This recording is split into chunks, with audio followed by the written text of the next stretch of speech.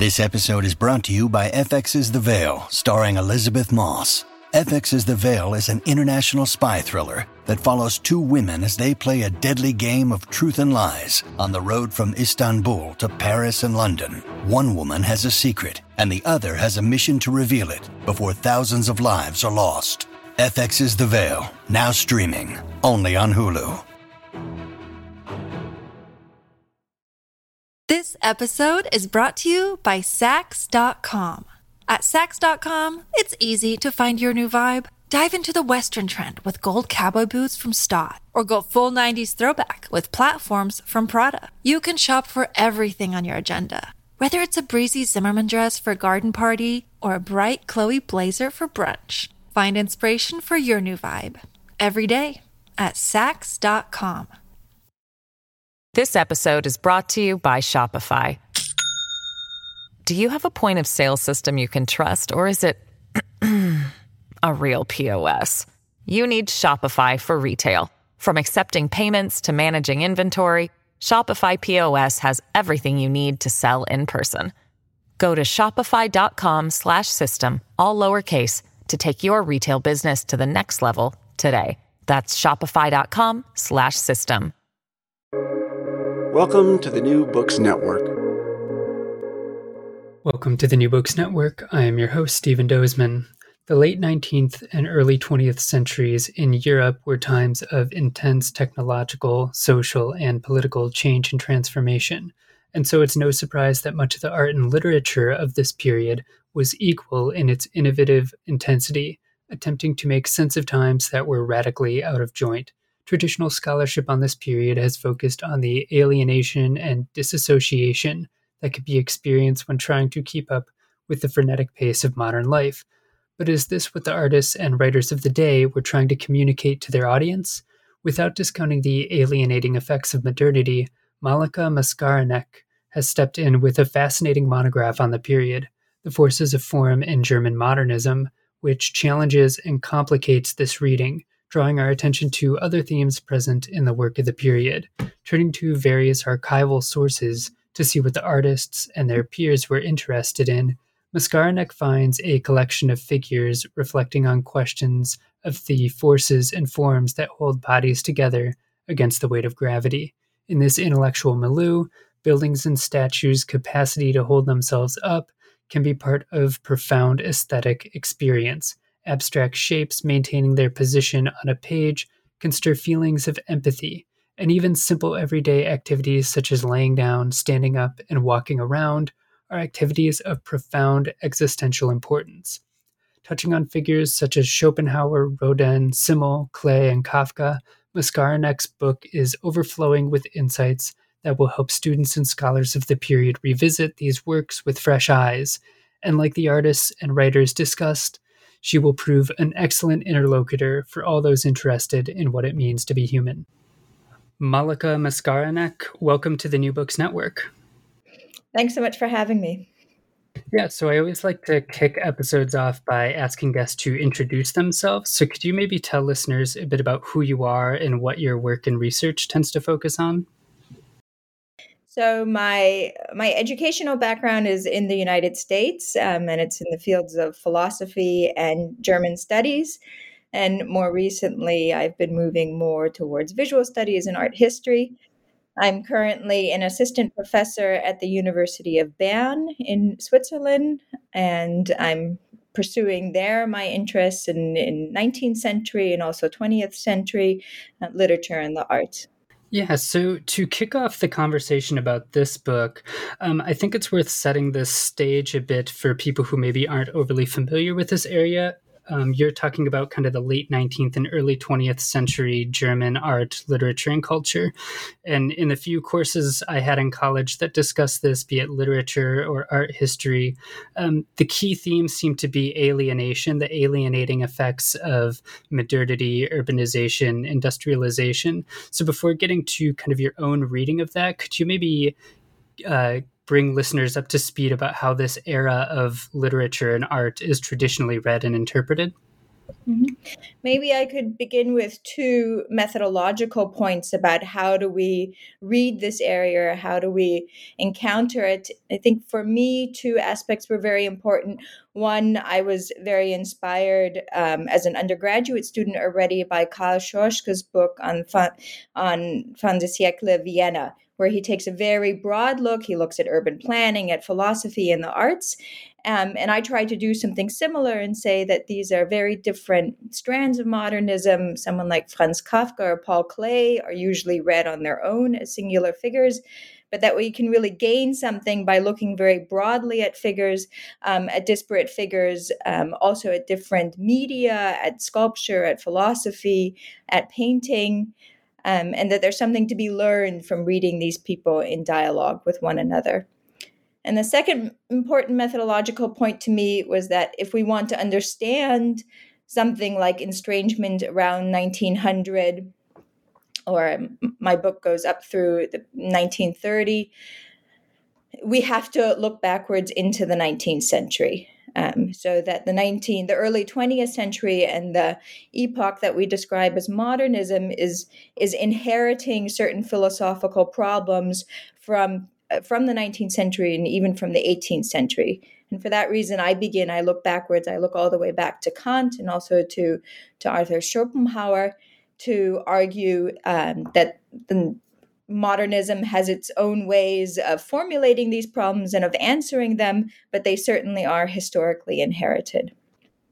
Yeah, so jumping right off of that kind of methodological introduction, key themes in your book, you're trying to shift our attention to themes that have been perhaps overlooked in a lot of scholarship, themes of what it means to be a body that is made of substance that is subject to gravity, experiences itself as kind of being heavy, and this kind of struggle to stand up in spite of the gravity's pull. Can you maybe speak just broadly as an introduction to what you're trying to draw our attention to that you see going on in this period, culturally, literarily, artistically?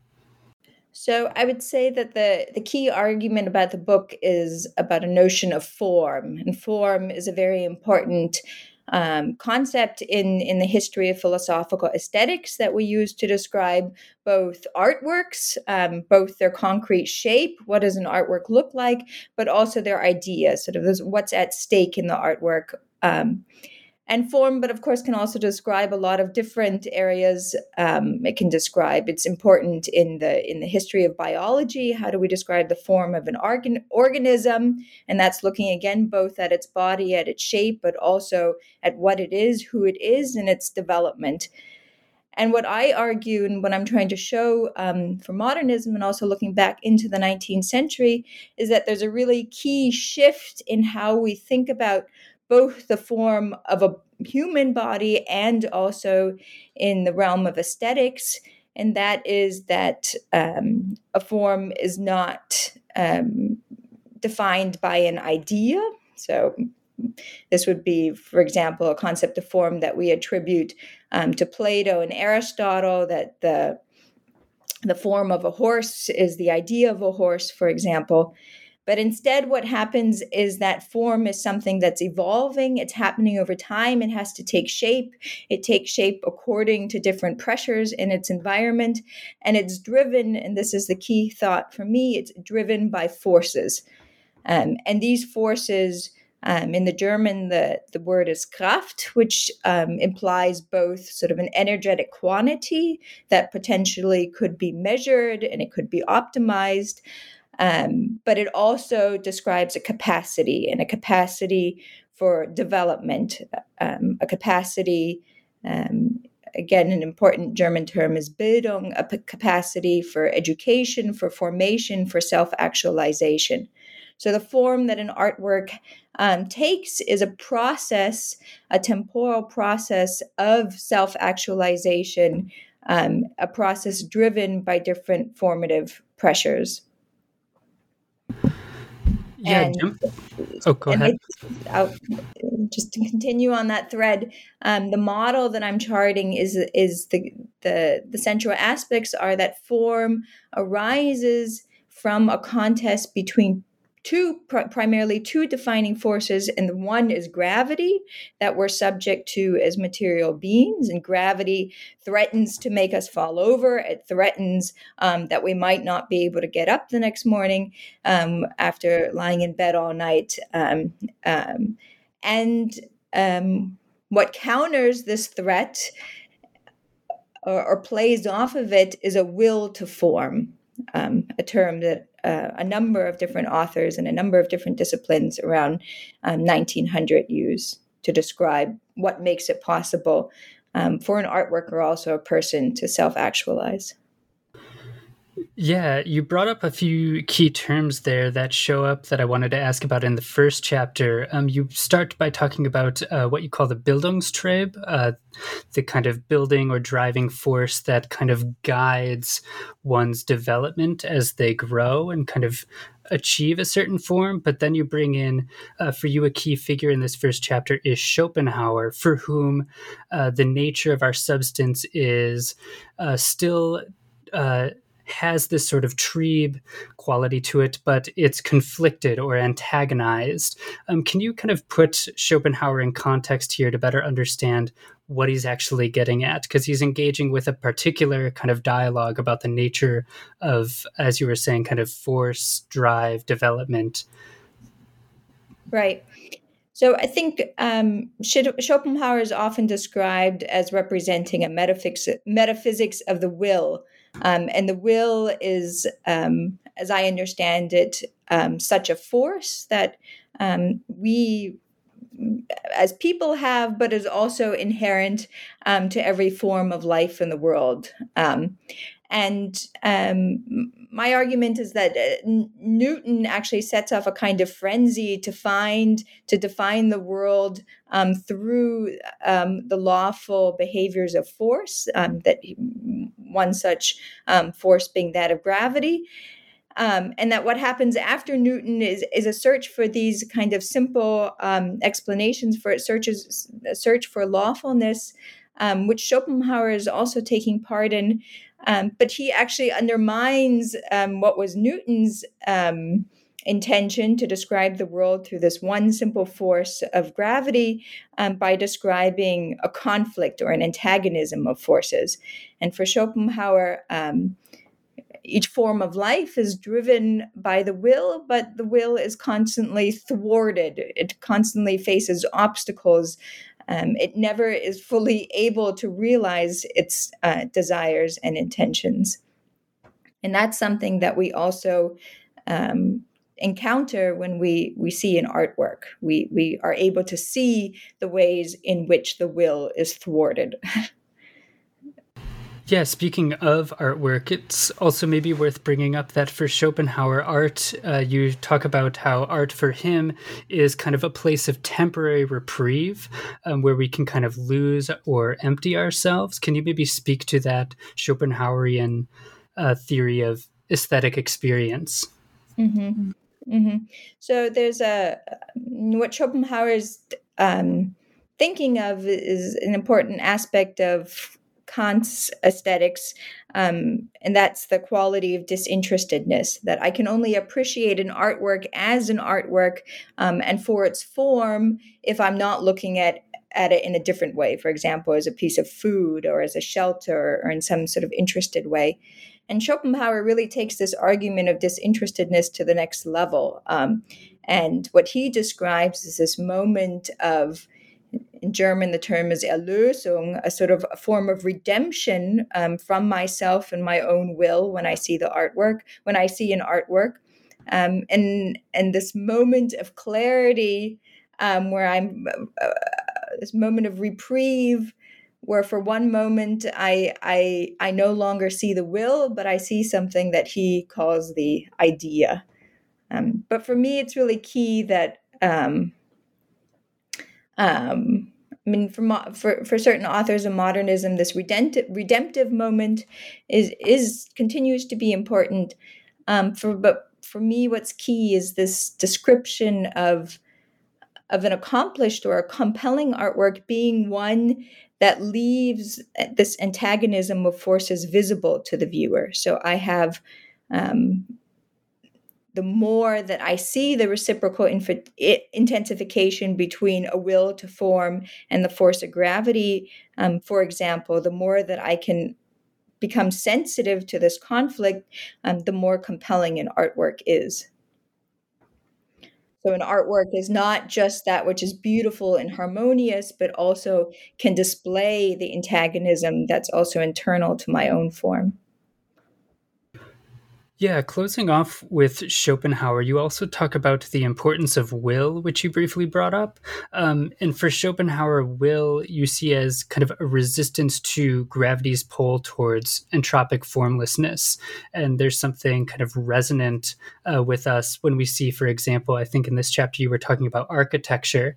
We're kind of, we can relate to the way it's resisting gravity, standing up against it in spite of its own very heavy weight. Can you speak to that a bit? Right. So Schopenhauer, for example, describes the way that when we see an arch, we see that the weight of the arch is pressing upon the ground, that it's striving in a certain sense. It almost displays a kind of willfulness striving toward the ground that, of course, would undo the form of the arch.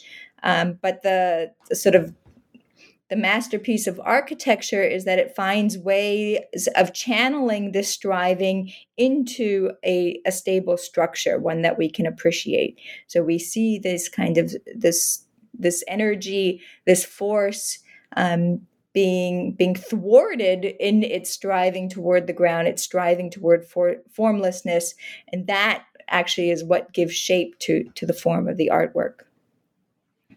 Yeah, moving on to the next chapter, you look at the sculptures of Auguste Rodin. And to get a better sense of what you think Rodin is actually trying to achieve with his sculptures, you, instead of looking at contemporary scholarship, look back to one of his peers, George Simmel, who wrote a lot in response to Rodin's sculptures, who gets something very different out of Rodin's sculptures than a lot of contemporary critics might, particularly he's detecting that there's a certain struggle to stand. For example, in his sculpture, you have a picture of Balzac or Le Bourgeois de Calais. There's this struggle to stand up present in Rodin's sculpture. Can you tell us a bit about what you see going on here? So what was really interesting to me was comparing different perspectives, scholarly perspectives on Rodin's sculpture. So what was really noticeable to me is that there's a really incredibly brilliant art historical essay from the 70s by Leo Steinberg on Rodin's sculpture. And what he notices, and this is an important moment for me, is that if you try to reproduce the shape of any of these sculptures, it's literally impossible. You will fall over because the bodies are both so incredibly heavy. There's just such a mass attached to them, and they're positioned in these terrible contortions. Arms are twisted back. The feet are placed in a way that couldn't actually ground anybody. And what Steinberg sort of reads this in line with a key argument or a sort of dominant argument about modernism, that they depict the anxiety of the age. So a groundlessness, a inability to be at home anywhere, that Steinberg sees literalized in the inability of these sculptures to stand on their own. But then when you look back to critics around 1900 and to Georg Simmel, who was also a very important writer about the condition of estrangement in modernism, Simmel sees something very different. He sees this imbalance, he sees this threat of toppling over, but he also sees a fluid motion, a movement being carried out that he reads as the actualization of forces in a form. So Simmel provides me with a really key argument that I think modernism sees the threat of estrangement, of being ungrounded, unrooted, unmoored, but also reads the sculpture as providing an answer to how form is still possible despite this threat of formlessness. To contextualize this a little bit, you talk about Rodin's sculptures as being very much a response to the challenges of modernity. For example, the kind of new fluid capital economy, where things move a bit more quickly, a bit more dynamically than they traditionally had. And within this new kind of fluid society, there's a challenge of becoming and maintaining one's individuality, becoming an I in kind of the capital I philosophical sense. But for Simmel, this is like actually really important, because for him, the I is always defined as sort of being somewhat conflicted or in discord. It's not, an object one simply finds and develops, but something that is always kind of trying to maintain itself through time. Can you speak to that a bit? Simmel, I think, is very well known for his philosophy of money, where he writes extensively about the way in which goods have acquired arbitrary value, have become so that we live in an age of abstraction, where the value of goods or objects has become unmoored from their use value, or also from their makers and from the people who use them. And that he describes this arbitrariness also through a metaphor of fluidity that, interestingly, he also uses to describe Rodin's sculpture. And what he sees in Rodin is a realization of fluidity that so well describes the situation of modernity, but one that is not arbitrary.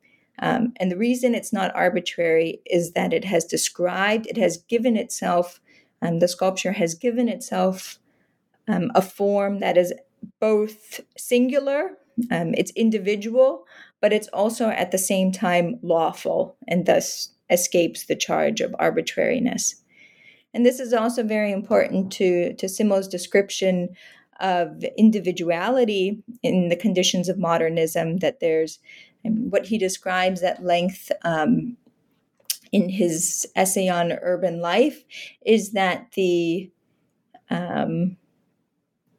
need to become an individual, to individualize oneself, has become normative for modernity, that there's these incredible social pressures to actualize oneself, to become somebody, and that this also can foster forms of sort of arbitrary behavior that again become unmoored from a form-giving process.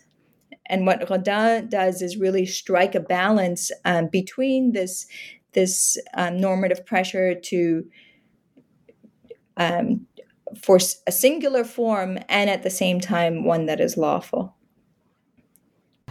Moving along, in the next chapter, you talk about empathy, particularly from the critic Theodore Lips.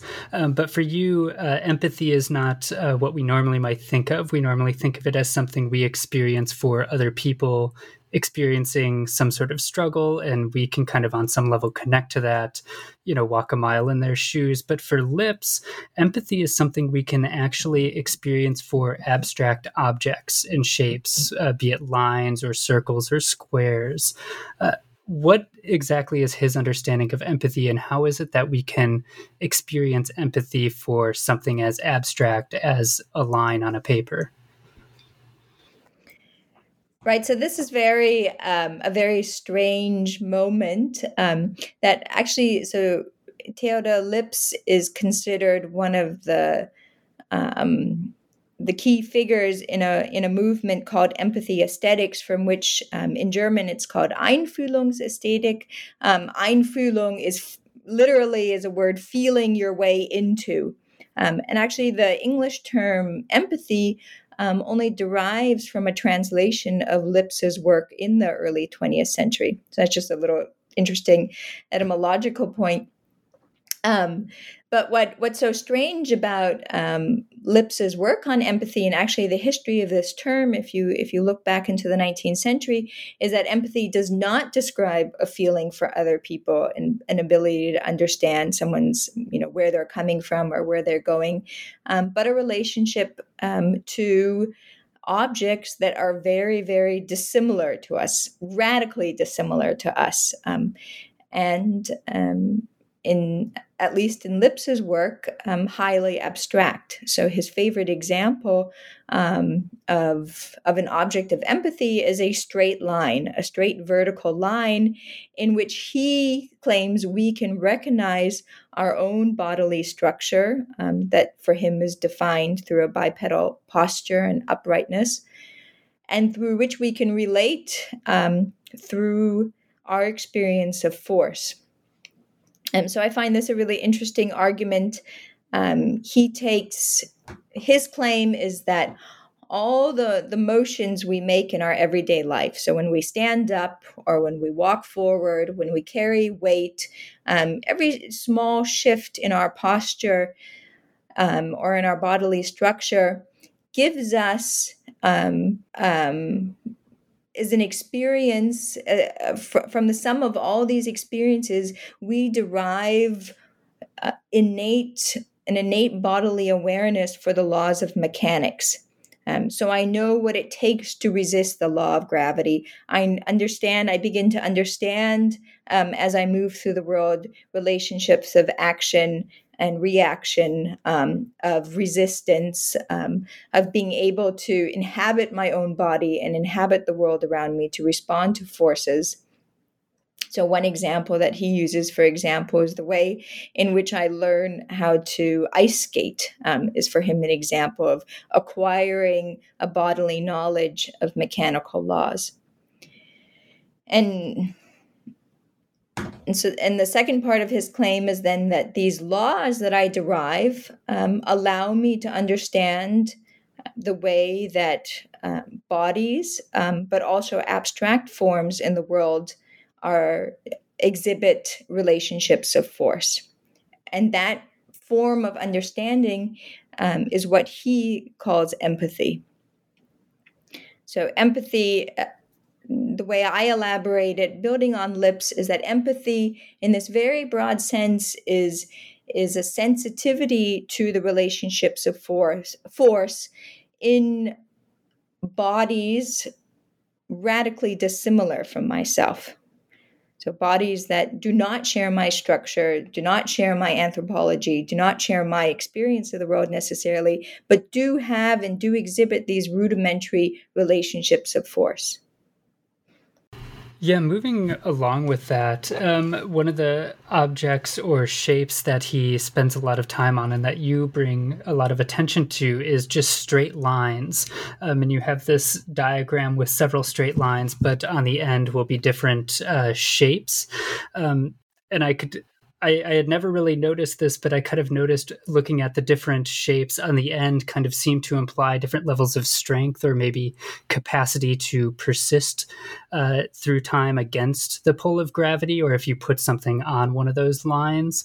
Could you maybe speak to the importance of just straight lines as such an important shape for Lips, because they kind of show or make gravity really apparent, or can really draw our attention to gravity's pull? Right. So his book actually has, or his many books, contain hundreds and hundreds of illustrations, and they're actually intended as sort of scientific experimental handbooks. So the idea is that the reader can actually experience empathy for these different geometric figures while reading, and sort of test his hypotheses. So that, for example, when I look at a figure with sort of, for example, a straight line with curved ends, I can sort of feel the centripetal forces working at the ends of this line. But one of the interesting aspects of Lips is that I think our first associations with modernism are sort of celebration of the curved line of sort of different ornamental figures. I'm trying to think of a good example of, for example, Jugendstil architecture is very often associated with these sort of undulating lines. But for Lipps, it's really the straight line in which I can recognize my own corporeal structure. And that's why it acts as such an important moment for him. And I think also for someone like Paul Klee, that's the line in which I can see myself. And this very basic anthropological fact, which these authors are so deeply invested in around 1900, namely one's uprightness. Yeah, moving along to the artist and art professor Paul Klee, you talk about embodiment, and you talk about how for Klee, embodiment is a sort of tragic condition, one we are kind of locked in that subjects us to the force of gravity. But in spite of that, we're always trying to escape it, to get beyond it, to attain certain... we have a sort of idealism, and that's part of why we perhaps make art. Can you speak to this kind of tragedy for Klee of being embodied? Right. Let me go back for a moment just to say one other thing about the previous chapter that I think is really key, which is that I think what's being described by these empathy theoreticians around 1900 is what I would describe as a bodily means of sense making. And I think this is a really key turning point also for the later chapters in my own book, to understand that for the tradition of German philosophy, beginning with Kant, there are certain categories that we use to make sense of the world around us. And these categories are those of space or time or causality. And they're very abstract. And what happens around 1900 and through the lens of empathy aesthetics is that these categories of sense-making become bodily categories, so that my uprightness or my weightedness, my own heaviness, the symmetrical form of my body, that all of these become ways through which I understand the world. And I think that's really key, that this moment of modernism understands my way of relating to the world and representing it to myself as deeply embodied, and as this form of embodiment, as not being a threat of subjectivity or contingency or arbitrariness, but really also has a potential for lawful sense making and intersubjective sense making, that what I see in the world could also be what the person next to me sees in the world, and could even describe the experience of other bodies, bodies that might be as rudimentary as a straight line. I think that's just an important moment to mark. And then there are different ways that this emphasis on our own bodily structure becomes interpreted. And for Lipps, there's almost a sort of absurd optimism or confirmation of the achievement of subjectivity in the form of a straight line. I see a straight line and I see the potential for my own self-actualization, for my own form-giving process. And I am confirmed, in a sense, as the encounter with a straight line or with a different vertical structure confirms my own achievement with form. But of course, there's other ways of valuing that, and Klee takes a different perspective and describes it through a more, let's say, tempered perspective of what he describes as sober or cool romanticism. And that is a sort of realization of us being tethered to the ground, of a sort of inescapable materiality of our own being, sort of an inability to escape except in very small ways, for example, in swimming or in flying or in sort of a cosmic imaginary, to be able to escape this tetheredness of the Earth's mechanical structures. And this is what makes up our sort of what he describes as our tragic condition of always being moored, of sort of confined to our vertical structure, of not having the dynamic freedom that he, for example, sees in fish or in birds or in this cosmic imaginary. This episode is brought to you by Saks.com. At Saks.com, it's easy to find your new vibe. Dive into the Western trend with gold cowboy boots from Stott, or go full 90s throwback with platforms from Prada. You can shop for everything on your agenda, whether it's a breezy Zimmermann dress for a garden party or a bright Chloe blazer for brunch. Find inspiration for your new vibe every day at Saks.com. This episode is brought to you by Shopify. Do you have a point of sale system you can trust, or is it a real POS? You need Shopify for retail. From accepting payments to managing inventory, Shopify POS has everything you need to sell in person. Go to shopify.com/system, all lowercase, to take your retail business to the next level today. That's shopify.com/system. Your brain needs support, and new Ollie Brainy Chews are a delightful way to take care of your cognitive health. Made with scientifically backed ingredients like Thai ginger, L-theanine, and caffeine, Brainy Chews support healthy brain function and help you find your focus, stay chill, or get energized. Be kind to your mind and get these nootropic chews at ollie.com. That's OLLY.com. These statements have not been evaluated by the Food and Drug Administration. This product is not intended to diagnose, treat, cure, or prevent any disease.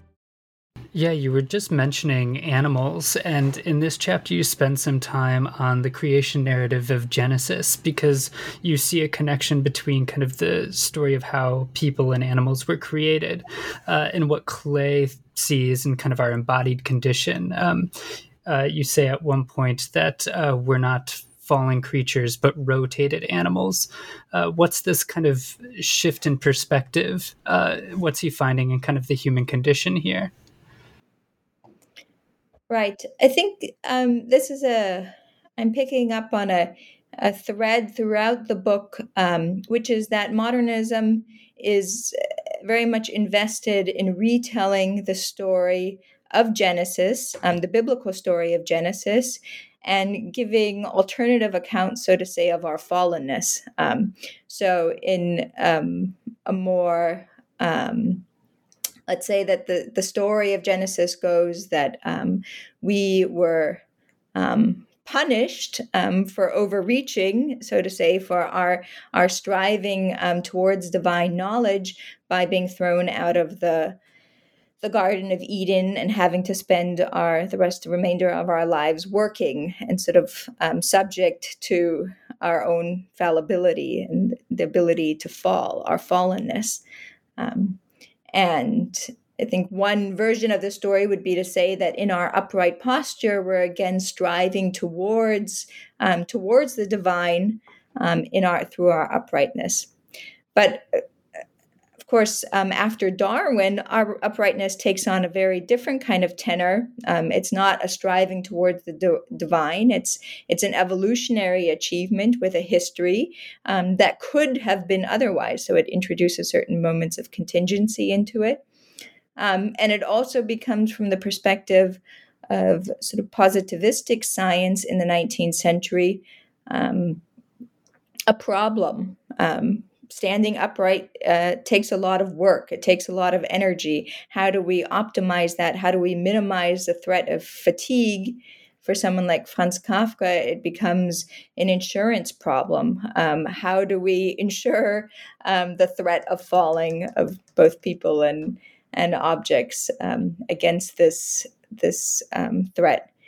And so for Clay takes up the story of Genesis, and this is rather interesting, in his lectures at the Bauhaus, he sort of provides his own history of the world in 6 days that is certainly modeled on the biblical Genesis, but has important differences. One of those being that that the human is not created in the image of God, but is nothing else than a rotated animal. So if an animal walks on 4 legs, the human has been rotated 90 degrees and walks upright, and that this is the source of his tragic condition. Yeah, he also talks about how we can often try to escape or push against this tragedy of embodiment, that we often try and, through creation, try and kind of alleviate our struggle or rise above it. But for Klee, there's kind of a tragic irony to it, where by way of trying to create and rise above it, we end up only exacerbating the problem. It only kind of makes it all the more clear that we are embodied, frail, finite, and subject to the force of gravity. Can you speak to this kind of tragic irony of how trying to escape our condition ends up only making it all the more obvious? Mm-hmm. Right. So I think there's a key moment that illustrates this irony very well, where Klee writes, well, if only we could, chop off our heads and rid ourselves of these so many kilos of weight. I can't remember how many kilos he attributes to it, but he tries to quantify the weight of our skull and our head upon our bodies. If only we could rid ourselves of this weight, how much more easily would we move? But of course, that's not an option. So instead, we're sort of condemned to be burdened by our own minds for the duration of our life. And it's interesting that one might think of art making, or sort of the creating, which Klee certainly does, creating of dynamic worlds which are free from these constricting laws of mechanics, as a form of freedom or perhaps escape from this confinement to our anthropological condition. But for Klee, pictures too and objects of art have their own materiality, and they have their own materiality both as artworks made of paper and canvas and paint, but also in the worlds that they represent to us.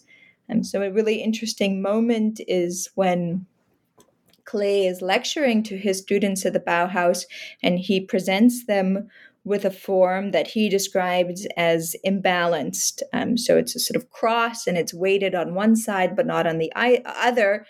So it's obviously is threatened by toppling. And Klee asks his students, what do we need to do to correct this form, to rescue it from its imbalance? How do we relate to it? What would we do as such a structure? So another key moment of empathy, and Klee's answer, which is the same answer that both Schopenhauer and also Kafka will give to this threat of imbalance, is that we propel ourselves into motion. We start walking. That's our best means of preventing a fall. And this is really a key moment of Klee's own aesthetics, that a form must stay in motion and that achieve its own form of dynamic movement through the mobilization, the actualization of its forces. So once again, the form must be one of force, of motion. Yeah, moving along to the next chapter, you turn to Franz Kafka, and you pay attention to a number of his diary entries.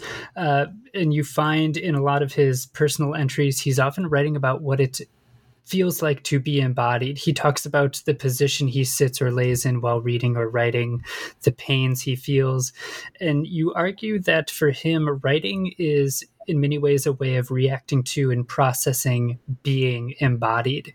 Can you speak to what you're finding in some of his private notebooks here? Mm-hmm. So what the moments I'm describing are called scenes of writing. So Kafka typically wrote when lying in bed, and he typically wrote during the nighttime hours. And that sets him up for a conflict between sleeping and writing. Kafka was a chronic insomniac, and what these scenes of writing where he describes himself writing and the toils that it takes on his own body are often described in competition with sleeping. So he has a choice to make of whether to write and sleep.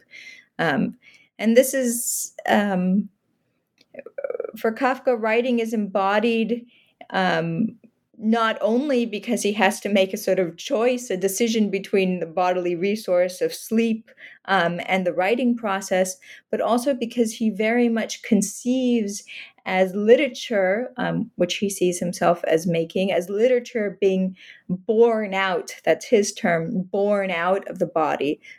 So it sort of erupts from or has to be birthed out of his material body, that is also at the same time being drained of this critical resource of sleep.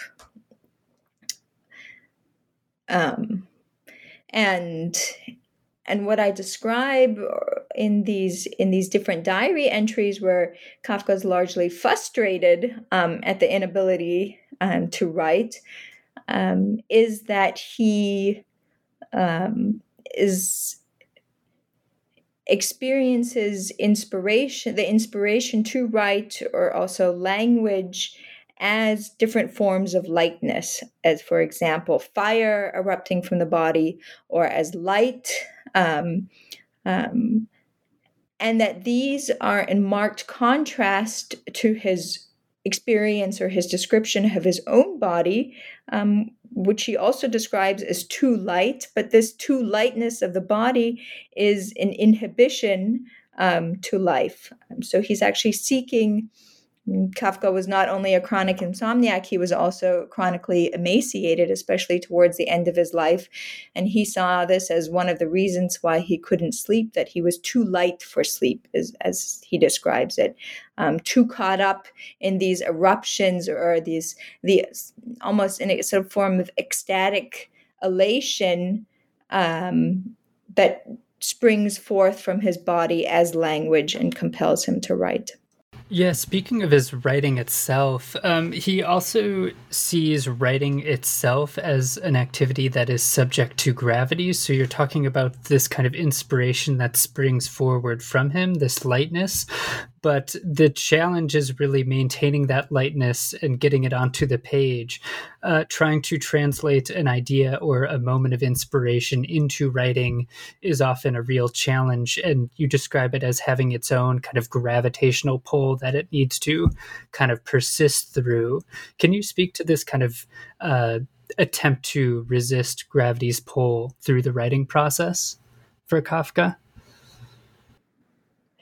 I think what one sees in Kafka is something that I was sort of worked through throughout the book, is that these semantics of force, of lightness, of weight, of being fallen, that they really have this rich potential that often makes it very difficult to track their meanings, that they're often shifting. And Kafka is a really good example of this, that in a certain way, he describes language as this fiery, weightless substance, but then it can also turn, and he describes the frustrations of writing down. And in German, one uses the same formulation of writing down. And for him, literature that would meet his own standards for writing would be a writing that really writes down into the depths, that achieves its own gravitational force, that remains anchored. And I think a really compelling image of this is in a well-known text of his in the penal colony, in which the officer is subject to a torture apparatus in which his judgment is written into his body.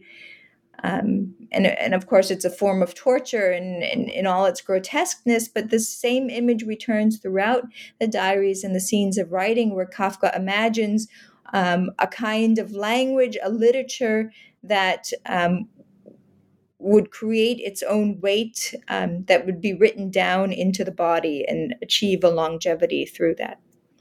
Yeah, there's also key to Kafka in this way. You see this challenge of bearing one's own weight, and it is given, it's kind of this odd juxtaposition of being both a sort of divine task, this epic quest, but also it's incredibly mundane. There's kind of this intermixing of these two levels for Kafka. Can you speak to this kind of dual task simultaneously? The epic heroic quest, but also just the mundane thing of getting out of bed, going down and getting breakfast, getting on the tram to go to work. This juxtaposition. I think this is a really key moment throughout modernism, this sort of realization of all the energy that we expend to perform very small motions or seemingly meaningless, or at least daily sort of pedestrian tasks. So that the energy that it would take for me to rise out of bed every morning and to brush my teeth and get dressed and have breakfast, and that if we were to quantify all of these and add them up together, that we would have something that looks like in a heroic expenditure of energy. So that that what we think of as very quotidian pedestrian tasks in the end have this, from a certain perspective of modernism, a heroic quality. And I think this was incredible insight for me reading Kafka's Metamorphosis, the text for which he's perhaps best known. And of course, it begins where the protagonist wakes up one morning and finds that he's been transformed into a form of vermin or an insect. And I mean, this story has been read in a lot of different ways by a lot of different readers. But what was overlooked, I think, in these past readings is that actually the first third of the story, so a really substantial chunk of it, is dedicated to describing how Georg Samsa actually gets out of bed for the first time. And that, I mean, a third of the story describes this struggle of standing up. And it's a really interesting series of passages where he wakes up and he has this new strange body, and he watches, for example, all of his little legs waving in front of him, and he doesn't know how to inhabit it. He doesn't know how to perform actions with it. And he's tossing back and forth in bed, trying to get up. And he bruises and batters himself. I mean, it's also this moment of pain of inhabiting this new body. And then the turning point happens when he says he learns to treat this motion as a form of playfulness. So instead of treating it as exertion of getting up out of bed in the morning, he treats it as a game, as a play. And then he manages to swing himself out of bed, crawl across the floor, and then he faces this next Herculean task of standing up to turn the key in the door lock to let his family into the room. And of course, he's now a vermin. He should exist on a horizontal plane and not on a vertical plane, not as an embodiment of uprightness that lips and clay have described for us. But what he does in this final passage of this opening scene is stand up. He achieves uprightness again, and turns the key in the lock. And I see that again. I mean, it's narrating from yet another perspective, this moment of genesis, of recovering uprightness after one's fallenness. Yeah, that kind of dual, kind of liberatory, but also constricting new relation to gravity. But moving on to the final chapter, you turn to Alfred Doblin's novel, the 1929 Berlin Alexanderplatz, which has often been kind of seen as this kind of, you point out it's kind of often read as a sort of nonsensical montage of information, but you argue that this ignores that there's a very repetitive structure to the story of the main character falling and then getting back up in various ways. Can you kind of give us an introductory sense of what you see going on in this repetitive falling and getting back up for the main character? Right. So Berlin Alexanderplatz is sort of heralded as the great avant-garde novel of German modernism. It's often compared to Ulysses insofar as it both often describes a stream of consciousness, but it also incorporates a lot of different texts. It has newspaper clippings and tram schedules and even certain icons from Berlin city services.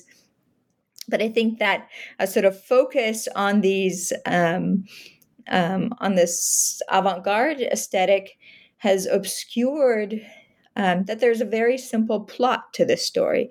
And the plot of the story is the story of Franz Bieberkopf, which is also the subtitle of the novel, the novel begins as he's released from prison. He's been imprisoned for murdering his past girlfriend. And then he enters the city of Berlin, and he has to be re-socialized in a certain way. He has to find his way back into this society, and he struggles to do so. And the narrative sort of takes the form of describing his trials and tribulations of re-entering society, but also it's a story of redemption, of a story of him coming to realize his fault in the murder of this past girlfriend, Ida. And at the end, he's reborn. But what this structure that you referred to that I was trying to describe in the last chapter is that these trials and tribulations are staged as scenes of falling and regaining uprightness. And this is made very, very concrete in the novel. He sort of has these moments of success, where he manages to hold a job, for example, and then he is described very explicitly as upright. Then he falls back into his forms of, for example, alcoholic excess, and is described then, for example, as a snake slithering on the ground, so as having failed or given up on these forms of uprightness. Moving along and kind of returning to what we were talking about earlier with embodiment, you talk about how for this, within this novel, there's a connection of one's kind of lived situation and their embodiment, that living happens through or within a body. And this goes beyond just, experiencing basic tactile things, but also one's very kind of identity, one's selfhood, one's capacity to attain a certain sort of freedom. Can you speak to the role embodiment is playing in this novel, in your view?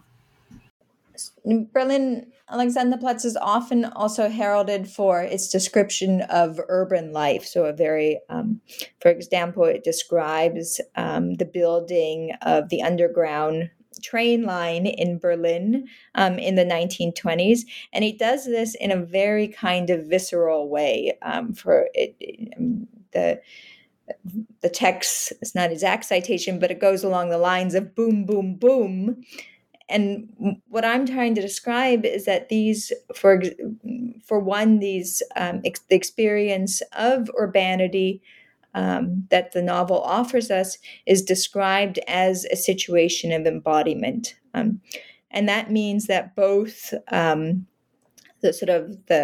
physical environment of the city is described through its forms of bodily impact, but also the normative pressures that the protagonist experiences, the normative pressure to socialize, to integrate himself back into this society, to recognize his wrongdoing. All of these leave a mark on his bodily form. And these are described through, for example, the way in which he acquires or sheds weight, or through the way that he is knocked down, or in one point where his co-conspirator and also supposed friend organizes that he be run over by a car and loses one of his arms, so that this largely, or these failures of socialization, are described then through the experience of embodiment. And after the loss of his arm, to return to that moment, Franz Bieberkopf is described as a now imbalanced creature who has to relearn how to move through the world in his imbalanced state.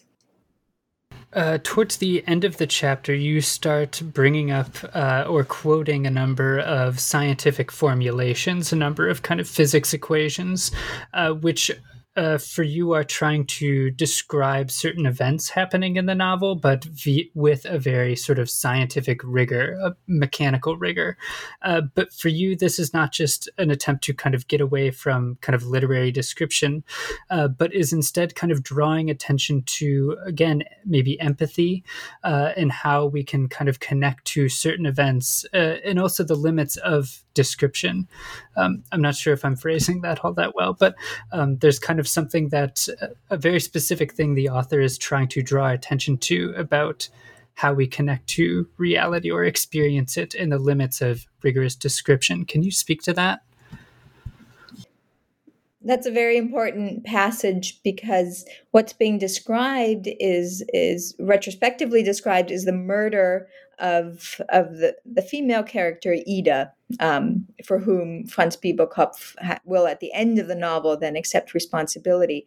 And it's this moment, and it's a very difficult moment to describe, of a sort of dissociation between what's being described and the language being used to do it.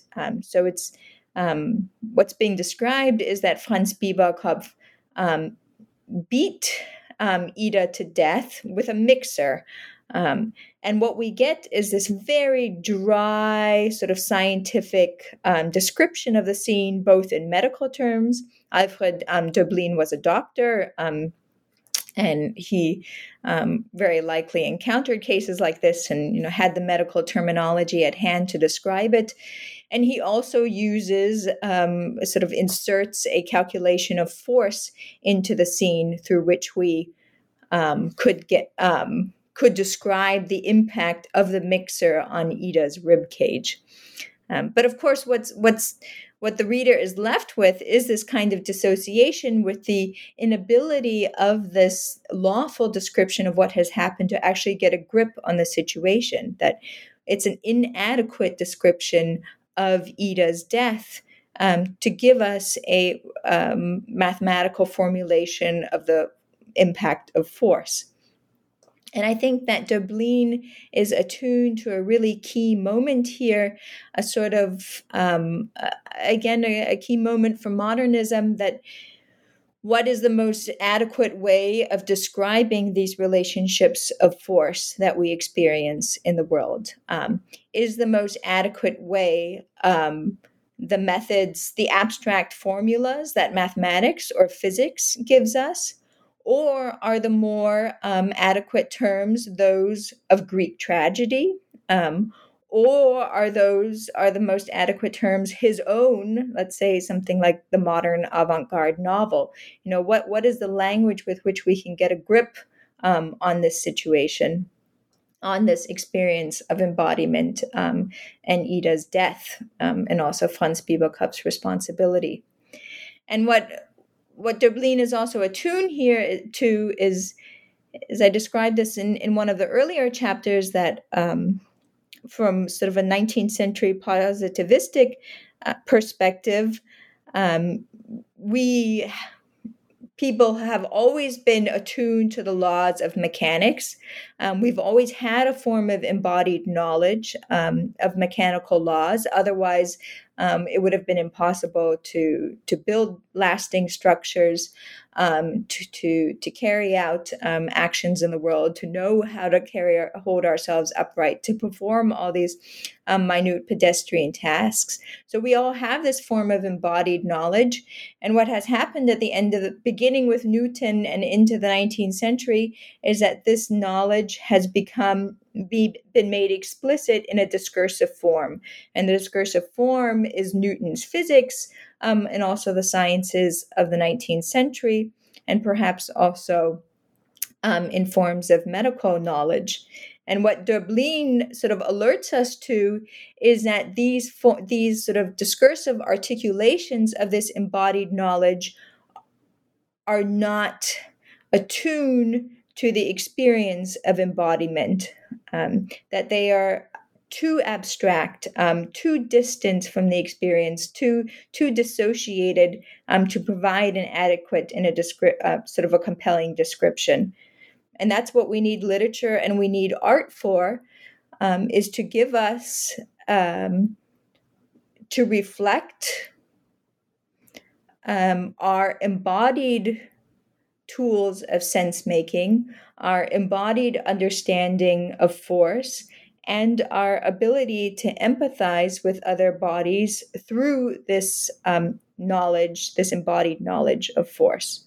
We can only empathize with Ida as a victim of murder through these embodied tools of sense making, and not through abstract mathematical formulation.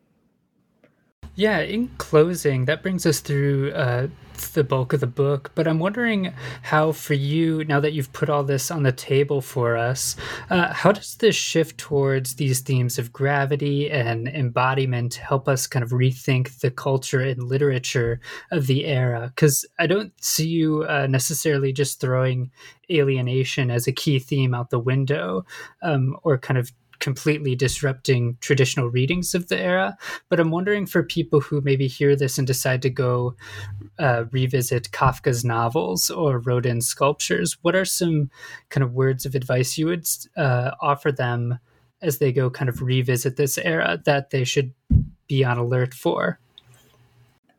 I would say a couple of things. I mean, one, I mentioned this moment that Leo Steinberg describes of, well, if you go look at a Rodin sculpture, try to, take up the shape yourself, try to stand as the sculpture stands, and you'll learn something about it. And I think that's really key for me. And I would encourage anybody who encounters, say, a modernist form to try to reproduce it in their own bodily structure, and to see what one learns about it. I think for me, there's two key points. The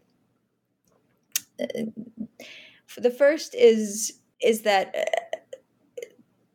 the experience of estrangement and anxiety, of being unmoored from a certain social fabric, is certainly critical to the late 19th century and the earlier 20th century. But I would really want to emphasize and underline the ways that modernism answers to this crisis, and that it answers through this crisis by pointing towards the body as a resource, sort of the resource of sense making, so that we have these resources of bodily sense making that allow us to relate not just to other people, but to a world of interacting forces. And I think that more broadly, there's been a sort of, when we think of the arts of modernism, we think of them as undoing longstanding conventions of the 19th century as for what makes a good artwork, that we no longer just have sort of beautiful, harmonious bodies. But I think what I've shown is that there's, even in a departure from these earlier aesthetic conventions, that there remains a very strong commitment to form, that sort of become very popular to discuss different kinds of operations of formlessness, or sort of embrace a formlessness that begins in modernism and becomes even more pronounced after 1945. But what the authors, someone like Kafka or Klee, makes very explicit is a commitment to the achievement of form as the ideal artwork, and that commitment might be, to think back to Schopenhauer, it might be interrupted in different kinds of ways. It faces different obstacles. It may be thwarted, but there is a commitment to form that are shaping the way that these authors think about their artworks, their literature. And just one other point that I would sort of pick up from the book and our approach to modernism is that sort of an emphasis on different kinds of ways of thinking about materiality. And that I just, throughout the book, I'm searching for different vocabulary to describe this, but to think of our own weight or the weight of objects as not something that is simply to be overcome in a will to form, overcome in our uprightness. It's not just a hindrance or an impediment to self-actualization, but that this model of reciprocal intensification, or this model of form as arriving from conflicting forces or antagonisms, relies on weight as a key generative moment. So that form can only happen because we are heavy creatures, so to say, that the form, something like a will to form, depends on, is contingent on having an opposing force, such as the force of gravity. And it's really the interplay of these two forces and their strife that makes something like the emergence of aesthetic form even possible. And I think that's an important way of thinking through materiality in different ways, of not just as passive resistance, as something to be sublimated or overcome, but as generative. Excellent. Fascinating. Thank you so much. So as a final question, what, if anything, are you working on now? Well, I'm working on a book actually about the Swiss author Gottfried Keller, who wrote from the mid-19th century to the late end of the 19th century. And I'm thinking through questions of form again. And I also... I'm thinking about form in relation to questions of format. So format really in terms of the shape of a book, the cut of a page, its binding. And when we read literature, we think of it as describing a story or having a plot, as bringing to life a fictional world, but we most often overlook that it's published in book form. And what I want to think about is, well, what does that materiality, the materiality of the book, have to do with storytelling practices of the 19th century? And again, sort of in what ways does the materiality of the book interact with, become productive for a commitment to form in literature? That sounds fascinating. We'll have to look forward to it. So in the meantime, Malika Maskaranek, thank you so much for being with us. Thank you.